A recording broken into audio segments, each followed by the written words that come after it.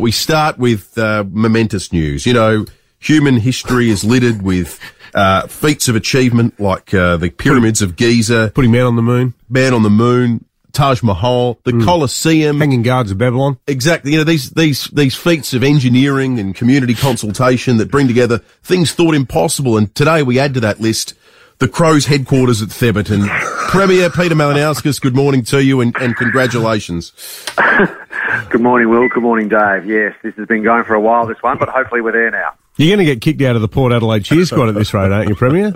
I did cop a few peculiar texts over the course of the weekend, so it's fair to say. But no, this is the right thing to do. It's been a long time coming. So, well, one other Port tragic who's been passionately pushing for it too is none other than the local member, Tom Koutsantonis, who made a good point over the weekend, I thought, saying that this has actually never been public space for as long as his children have been alive. His girls have never been able to go down and play there at Thebarton Oval, so this is actually about opening something up to the community. Exactly. So if you wanted to go and use Theby Oval this morning and walk around on a cracking Adelaide Springs day, you just wouldn't be able to get in, plain and simple. But through this investment and, you know, a reworking of the plan, and credit to John Olsen and the Crows for being able to accommodate a few of the concerns that locals had, we've been able to get a better outcome here. So this will now become openly available green space. Kings Reserve, when that's completed, will be available for the public to use as well. A lot of trees are being saved. So a lot of hard work's gone in from the local MP, Tom, and that local community. They raised some legitimate issues, and I think they went about some of their advocacy quite pragmatically in the end, which is to their credit, and they'll get a better outcome as a result. Premier, what did the $15 million that taxpayers tipped in at the end do to placate those local residents? What did it do that wasn't included in the initial scope of work? Okay, so there's two elements. Well, the first thing is, in terms of Kings Reserve, originally the Crows plan had a lot more trees being lost. The Crows had a legitimate aspiration to have an oval that, you know, basically exactly replicates the MCG in terms of its formation. The compromise now is that it will be an oval that will reflect Marvel Stadium, so still be pretty significant in size and, you know, of a professional standard. But that reorientation allows for a lot more of the mature trees to be able to be saved. We have committed $15 million to the Crows to be able to build the facility. That matches the Commonwealth Government's $15 million that they're putting in. But then separately to that, we're investing $10 million into that public realm. So I think walking paths, cycling paths, making sure that trees are replaced one for one, so there's no net loss of trees. So and those elements, amongst a couple of others, like principally it was the access to green space around the clock, which is what locals wanted, and I don't blame them. Premier, two questions rolled into one here. And the first one's serious. What would you say to Port supporters who go, well, hang on a minute, you're giving 15, potentially 25 all up to the Crows project. What's in it for Alberton? And also, what would you say to people who aren't sport nuts, who are more worried about things like the ramping story we did on Friday at the QEH and go, why is government spending money on this kind of stuff at all? Okay, so the first part to your question, I mean, we've made clear that, you know, we're not in the business of playing favourites. We're matching the Commonwealth Government funding in respect of the Crows. And if Port have a proposition in due course that would see to a better outcome for the local community, then we'll hear that and judge it on its merits, as we have with the Crows. We're actually a pretty small contributor as a state government to these types of programs. If you look on the eastern states, the Victorian government, the New South Wales government, the Queensland government have thrown a lot more money at their AFL clubs, a lot more money at their clubs than what we have. They have to maintain a standard. But the other element we haven't talked about is the Crows women's side. I mean, this is one of the most successful teams of any code that we've got in the state. There's been 7 AFLW premierships. The Crows have won 3 of them, and they don't have a home. So this will now give the Crows women's side a home. Now, why does that matter? And this is in respect to the other funding question. I think it's well documented that this state government has poured in billions of extra funding towards health, and we continue to do so. In fact, the level of expenditure that we're pouring in only goes up, particularly as more beds are opening up as we build them, and that requires more staff, more nurses, more doctors. But we've got to start turning our minds to prevention as well.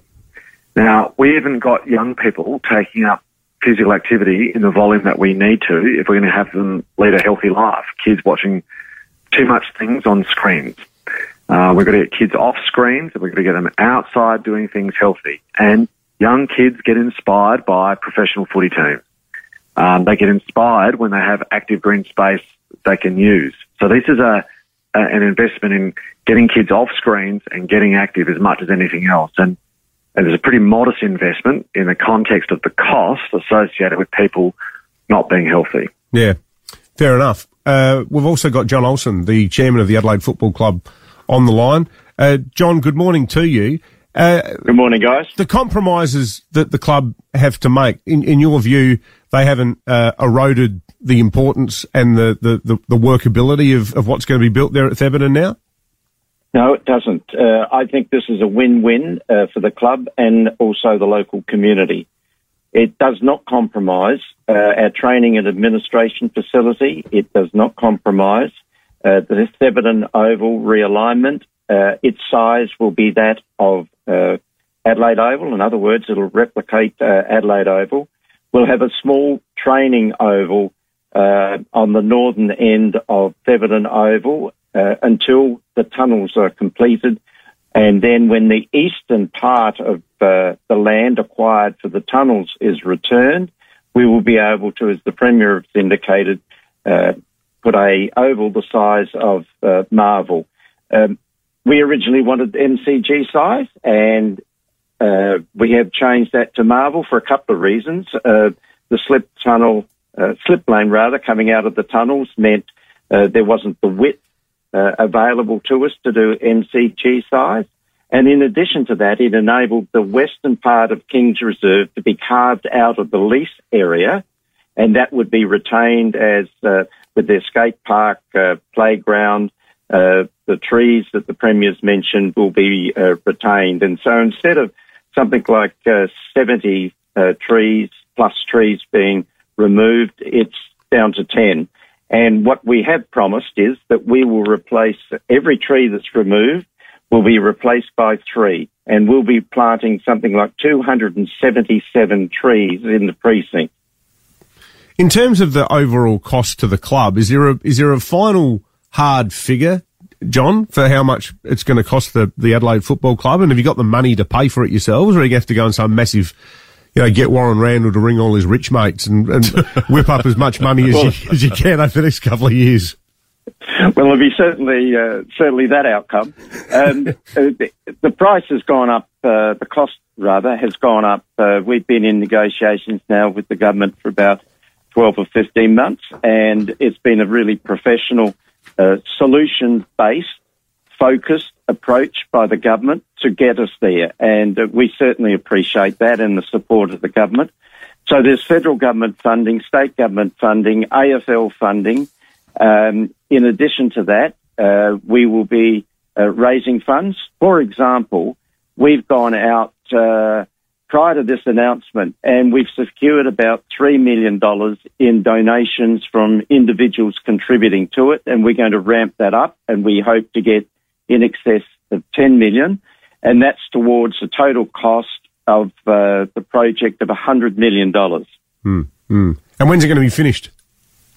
Our target is to have the women play their first game there in the season 25 and move into the headquarters as a target date of February, March 2026. Hey, John, do you reckon the AFL could be partners in this as well? By that I mean, now that the MCG-sized oval's not going to be there to practice on, maybe they could give you the opportunity to play on the real one occasionally. And that's been a basis of discussion since round 23, that